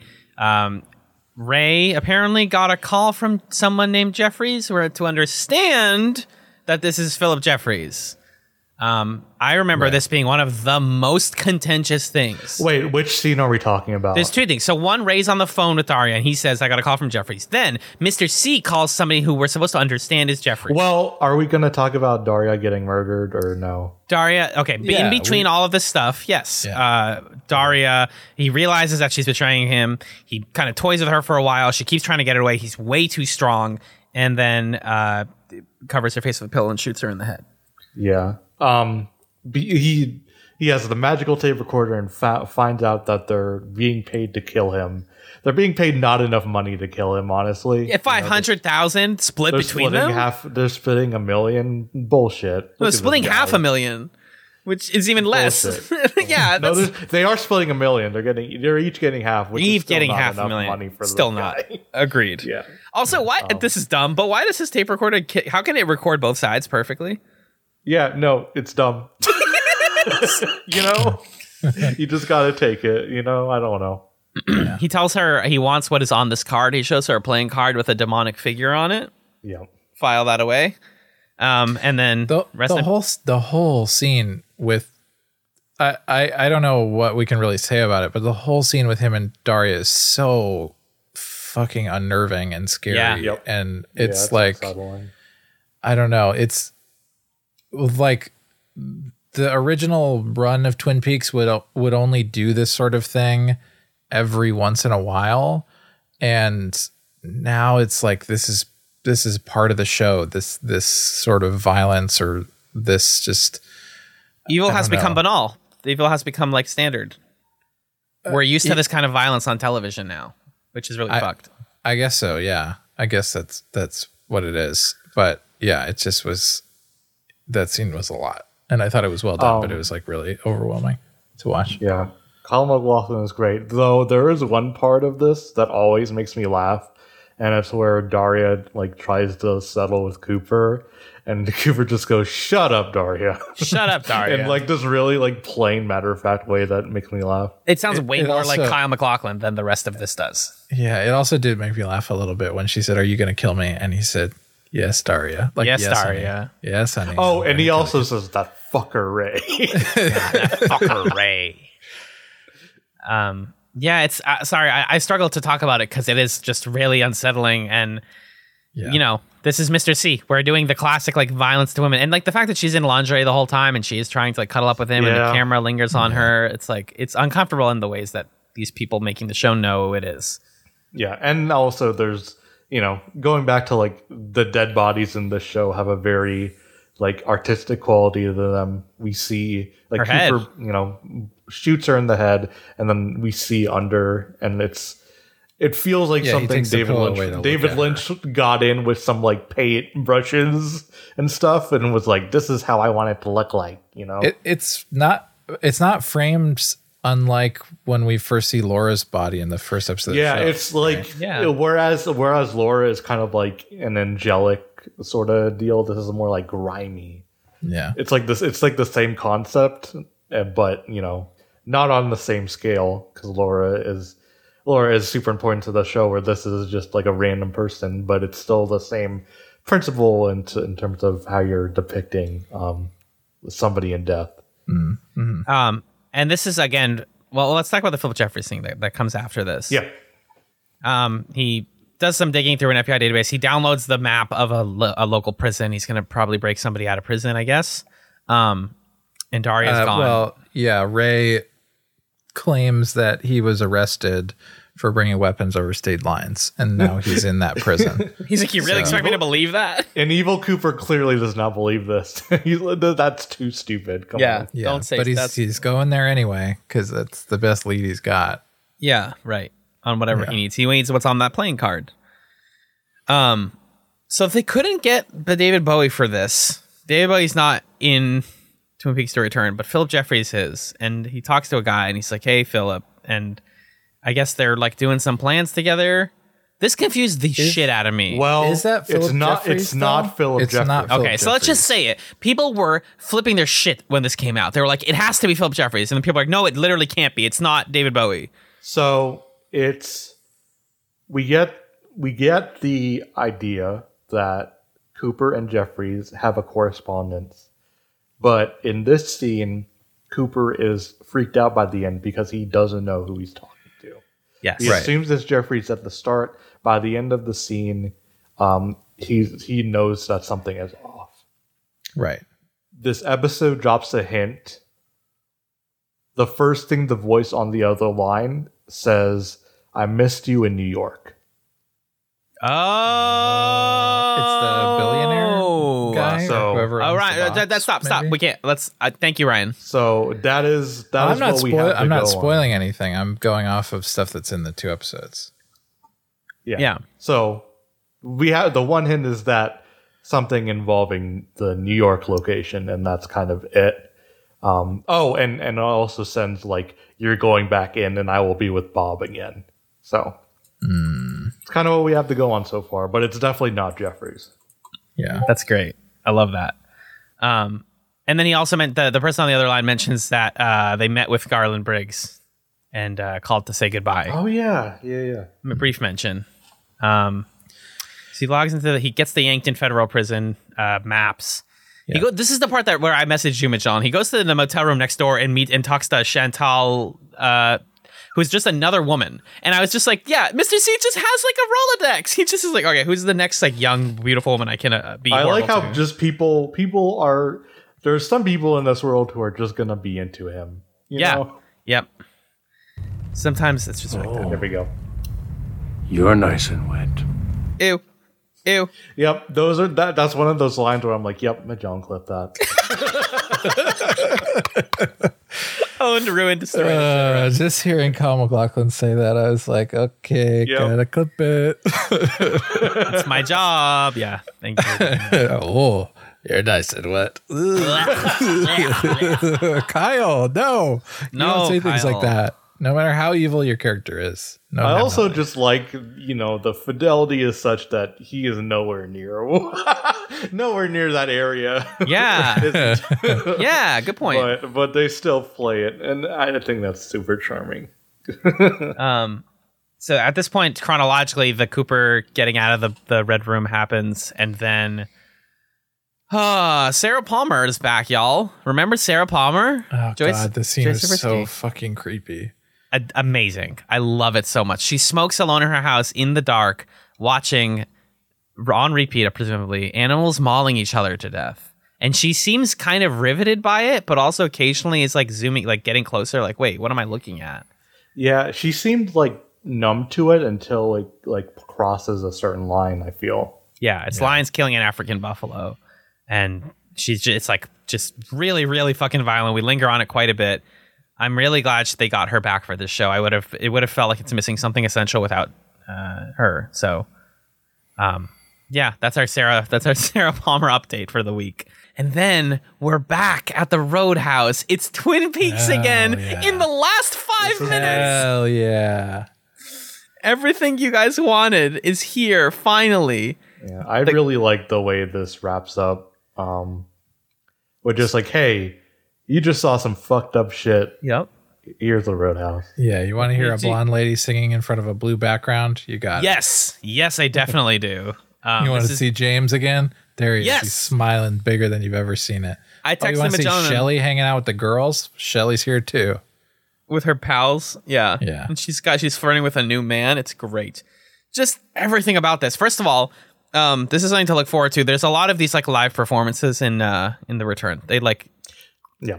Generally, this is the wrapper in which the TV show happens, where you see Twin Peaks, and then at the end, there's a performance and credits. Yes, and this one's the probably, I don't know if it's my favorite, but it's the one I remember the most because the Chromatics are just a really cool band, and the lead singer has a beautiful voice. Yeah, and I like the effort. We'll see later on too. Like the lyrics are almost always like fitting to the show. Yeah. It's called Shadow. I always thought this song was written by Lynch, but it isn't. It's just written by the Chromatics. Mm-hmm. Interesting. Where it says "Shadow, take me down with you for the last time." You're in the water. I'm standing on the shore, still thinking that I hear your voice. Can you hear me? Yeah, it's great. Yeah. Very Twin Peaksy. Yeah. That must be so cool to be the Chromatics and like David Lynch and company are like, do you want to perform live on our show? We're going to film it. It's so dope. And yeah, an older Shelley is here with her lady friends. James has a guy friend that hangs out with him. And we get the most iconic line of recent Twin Peaks memory, which is James was always cool, says Shelley. When they're like, is James okay? James is still cool. He's always been cool. It feels like it's going to fade into like an 80s song. Like, Don't You Forget About Me is going to start. James was always cool. This is proof that Lynch and Company are using the return to respond to what people thought about Twin Peaks and what they wanted. Yeah. This is a cheeky version of it, but they sincerely do it. And the rest of the show is like, okay, we know what you guys hate. You guys think James is annoying. Well, no. In our universe, James was not only cool, he's always been cool. Yeah, there's a couple of things about this scene. One, a lot of people talk about the season as like a critique on nostalgia, and that's definitely part of it. But there's also aspects where they're playing into it, and I think it's played how nostalgia is played. Sometimes it's like really shallow, and you realize you have rose-tinted glasses, and other times there are genuinely good moments that you hang on to. And I think this season represents both. And I think reintroducing James and Shelley in this moment of levity is sort of the aspect of like, hey, we're back. It's really cool to be back. Here's some characters you like. Exactly. Yeah. Exactly. Agreed. And also, I love this set, and I love that you can just smell the beer in this. Yes, it's so good. So gosh darn good. I freaking love it. I also so excited like the to watch sense more. that this scene gives that the town is a lot more crowded than it used to be. It actually is starting to feel like Twin Peaks is 55,000 people or whatever it says on the sign instead of 500 people like it's supposed to be. Yeah. Definitely agreed with that. It feels like time has passed. People have had kids. But generations have lived since the series, which is a lot to take in.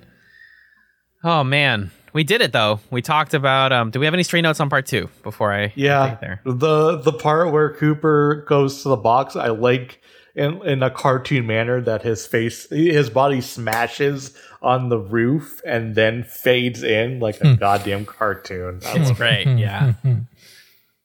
I've seen I saw a clip of it's either this or it's a later like Cooper floating scene where it's like they just showed Kyle MacLachlan being like, oh, and David Lynch has to be like, oh, just pretend you're in infinity, you're eating shit, it sucks, you're really now really fall and then fall falls.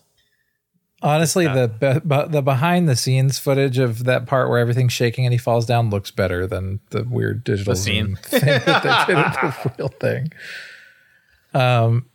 Kyle MacLachlan,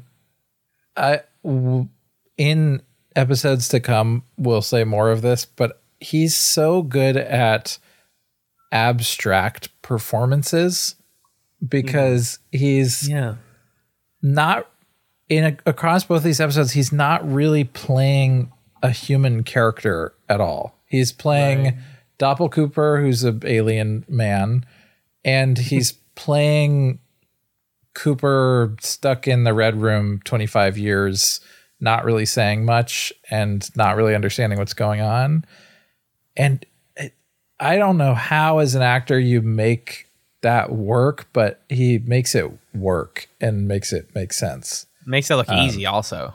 Yeah. Especially when some of the people you're playing off of is a CGI tree. Right. You know? Right. And they're saying all their lines backwards and all that. Yeah. But I think that's what we have for parts 1 and 2 of Twin Peaks: The Return. A thrilling beginning to an adventure that we're going to be having a great time with. Yeah, it's going to go places. I'm so relieved to be only watching one episode. This felt like a lot. And we can dig in way deeper. I mean, there was even stuff in here that I felt like we could have dug into more. So 3 and 4 were aired together, but it was only because Showtime wanted all. Showtime, they premiered 1 and 2 as one feature. Edited together. Yeah. And then they put 3 and 4 on streaming. Right. According to the CEO, it's because they felt like by episode 4 you had a better idea of what the series was going to be. And I tend to agree with that, but we're gonna do it separate because this is very intentionally one episode, whereas the other ones are just not in the same way. So gotcha. Groovy. Oh God, I can't wait for the next part of season 3. It's gonna be great. Oh my God. Okay, but we'll talk about it. Yes, indeed. So next week we're watching part 3. There are no good summaries of Twin Peaks: The Return online. Part 3 is just called Call for Help. Perfect. Incredible. That's all you need to know. Call for help. So let's take it to the plug zone. John, can you take this one, please? Sure. If you'd like to get in touch with the show, you have a few options. You can email us, chatspod@gmail.com. Questions, comments, feedback, theories. If you're watching The Return for the first time with us, we love all of those things. You could send an audio recording of yourself too. Anything that you want to send in, we'll read it on the show, because we love to do that. You can also follow us on Twitter @ChatsPod. You can join a community of fellow listeners over at reddit.com/r/chatspod who are listening back through old seasons of the show. And you can chat with those fellow listeners as well on our Discord, which is a benefit for all of our patrons, $1 and up, over at patreon.com/chatspod. If you back us at $1, you get the Discord access and some other stuff, including my solo X-Files coverage. If you back us at $3 a month, you get thrice monthly bonus content. We have a huge backlog of bonus content by this point, years of it, movie commentaries, us piloting shows, other random things. And then at $5 a month, you get thanked at the end of our episodes, just like Kat, Marcus, Nick and Pat of the Brothers at Infinite War, Fendon, Six, Stefan, and Jen. Thank you folks for being $5 patrons. And of course, thanks as always to Camilla for creating our podcast art. You can find her at Camillastrator on various social media platforms. And thank you to Ryan for joining us for this entire coverage of The Return. Ryan, do you have any plugs that you want to share with the folks? No. All I have is you can find me at BluestRose430 on Twitter. You will understand that reference at the end of next episode. Yeah. Well, besides the plugs, we also like to give little recommendations, little chatsums, things to snack on between now and next time, media recommendations or experiences or whatever it is. So, Ryan, you're our illustrious guest. Do you want to start with your chatsum for this week? Yeah, this week I want to shout out the album Forever in Your Heart by Black Dresses. Black Dresses is a noise pop band from Canada. They are two queer women that often make this like abrasive sounding music that explores themes of just like living in the fucked up society that we do. Their albums are super hit and miss with me, but I really love the one that they put out this year. It is very rock oriented. There's a lot of guitars, very like riff driven in a lot of songs. And the opening song Peace Sign is one of my favorites. It is an abrasive metal riff that it sounds impenetrable the first time you hear it, but it ends up being a song about, you know, trying to move forward in the world, trying to make art, trying to live your life in a way that is productive when you have no hope for society. And I feel like that message was really inspiring to me. So that is an album that has stuck with me throughout the year. And I just wanted to give it a shout out on an episode that more people are going to be listening to. So nice. Yeah, I didn't mean to send this while you were talking, but Anthony Fantano reviewed that album, and the first frame of the review is him looking exhausted. I bet you he liked it, though. He did. That's good to hear. Thank goodness. Alan, what about you? What's your chatsum? I had a couple chatsums that I was debating, but I think one that there's no way anyone else picked is if folks follow us or on Patreon or support us on Patreon, they're in the chats Discord, and they know that I have been going through a Matrix sequel rewatch recently. In preparation for the new film coming out on Christmas. And I just finished my rewatch. So I only watched the sequels to be exact. I've seen The Matrix one many times. We did a commentary chat of it. It's one of my favorite movies of all time. But I hadn't rewatched Reloaded or Revolutions since I originally saw them. I know I think I chat some of the Animatrix, but all that together, I finished Revolutions last weekend. And those sequels are really good, yo. They're like surprisingly good, and they hold up really well. I don't think the CG is that bad. I understand all the complaints about them. I do think they're a little bit jargony. Like the Wachowskis just do be like that. They just people don't talk like people. But maybe just watching all this David Lynch stuff has gotten me used to that. And so when people talk about philosophy in the Matrix Revolutions and just like wax poetical, I'm like, yeah, that's normal to me now. I'm adjusted. So yeah, check out both the Reloaded and Revolutions. I think they definitely work as a companion, but they're meant to be seen together. It was designed as a longer movie, so that adjusts some of the pacing problems with the second one. But yeah, really good stuff in both of those movies, and I'm very, very, very excited for the new one. Nice. John, what about you? Okay, I've got a couple things. First off, I want to chat something that Alan put me onto that is a really great it's a really great YouTube channel, content creator. Oh yeah. And her name is does she pronounce it Mooncat? Yeah. She pronounces it Mooncat. It's spelled Munecat. And Mooncat does, it's kind of commentary YouTube, but it's much more researched. It's like much better researched, and she really dives into like the kind of material side of things, like her critiques of shitty. There's like one that's about like the shitty TikTok pickup artist guy, and it's not like these other commentary YouTubers where it's like, oh, he's so sexist.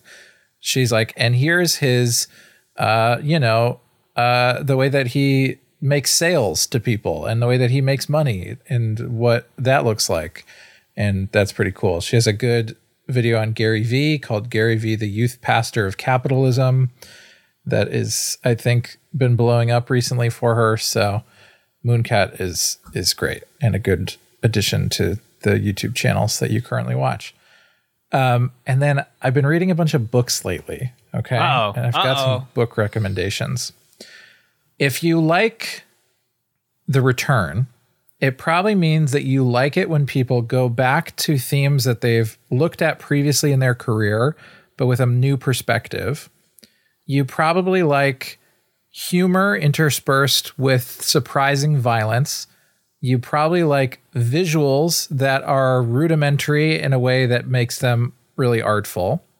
And so that means you'll probably really like the newest book by Anne Carson, my very favorite writer, called H of H Playbook, which is a translation of an ancient Greek tragedy called Heracles, but it's a translation done in the form of something that looks kind of like a scrapbook of her like having clippings of typed lines interspersed with hand-drawn illustrations.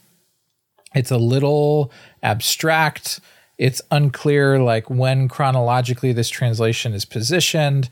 Sometimes things rhyme, sometimes they don't. It's really good. It's really hard to explain, and it's really good. H of H Playbook. And it has actually very similar vibe to The Return. I can confidently say, if you like The Return, you would like this book. Wow. Yes. And then the other thing I would recommend is kind of an odd book that I've become aware of recently, that I've been looking at, called 99 Variations on a Proof. It is a book where this mathematician takes this cubic equation and then he proves it in 99 different ways. And a lot of them are like math ways that I don't understand. And some of them are like the screenplay proof or the monosyllabic proof. It's just kind of this book that's a riff and a meditation on what does it mean to prove something? What does it mean for mathematics that there are these sort of like stodgy standards of communicating about math? Is there a way to kind of get at like the beauty of math or like communicating it that breaks free of these things? It's just really cool to see, I don't know, someone have that perspective on mathematics, because I've never really seen something like that. So if you like math and you like these sort of like kind of Ars Mathematica sort of philosophical questions, 99 Variations on a Proof. So those are my recs. Delicious. And while we're in the book zone, can I talk about a book real quick? Yes, book zone. Yeah. Book zone. So, between our recordings of season 2 and season 3, I read the autobiography of FBI Special Agent Dale Cooper. God. My Life, My Tapes. Oh, it's a novel that came out after The Diary of Laura Palmer. It is written by Scott Frost. I will say, if you like the dumb parts of season 2, you'll be right at home in this book. Dale Cooper, it starts when it has a very similar structure to the Laura Palmer book, in that it starts off when Cooper is 12 or 13, and he's talking into his tapes, and he is written like he talks in the show, except he is a child. That it is a coming of age story. It's like, what if young Sheldon and like Boyhood was like Twin Peaks? Oh my gosh. You're growing up with Dale Cooper. Dale Cooper is learning about all sorts of things. He turns out is very horny, and you understand why he has an affair with Caroline Earle. It's because he cannot help himself. This man is very horny. Mm-hmm. I had fun reading most of it. There are things that are really bad and are sort of demonstrative of the things that we did not like about the Scott Frost episodes. Mm-hmm. Very like, I would read a certain line and like there's a character whose life is changed by the fact that they got sexually assaulted a lot in prison, which is like next level, like terrible. and that kind of stuff makes you want to not recommend the book. But if you're able to overlook that stuff, I think it's a fun read. But it's all. I wouldn't say it's good. That's good to and know. I have one more chatsome, and it's Tusk by Fleetwood Mac. Oh my god! Wait, Ryan, hold on. What's your favorite song on that? Tusk. Oh, good. Okay, I agree. Yeah. I can't. Never mind. I'm not gonna. Don't get me started. I've learned one of the greatest lessons I've learned in my 20s is to not let people wind you up. Control your energy. I really liked that bit. Sorry. No, I just thought it was a funny bit. Yeah, Magellan texted me like a week later and was like, "That was a great bit," and I was like, "Oh, sometimes we're funny." Anyways, thank you to Ryan for being the. Hold on, I got this. I have to do 2 every week now. This sucks, fam. Thank you for being. Wait, what do you mean you have to do 2 every week? I have to one for you and one for Magellan. Oh yeah. Thank you for being the Daria to my Ray. That seems totally safe and fine to say, except you die, unfortunately. That's fine. That's fine. And Magellan, thank you for being. What's the girl's name? The one that does the thing. What are you talking about? Hold on. We're gonna nail this. I'm keeping all of this, by the way. Please, Magellan. The fucking what's his face? Sam. Thank you for being the Sam. Tracy, yeah. Sam to my Tracy, and thank you for listening to Peaks Chats. Damn fine podcast. I'm gonna have to change that at some point, but we're gonna keep it for now. That's the whole clip. No, I stopped it early. Shoot. To not hear the whole thing. Shoot. Damn, Tracy. Sorry, you can't come in. Damn. You're a bad Oh, so secretive. You're making me go crazy. Real lines. Should I hit stop? Yeah, let's hit stop.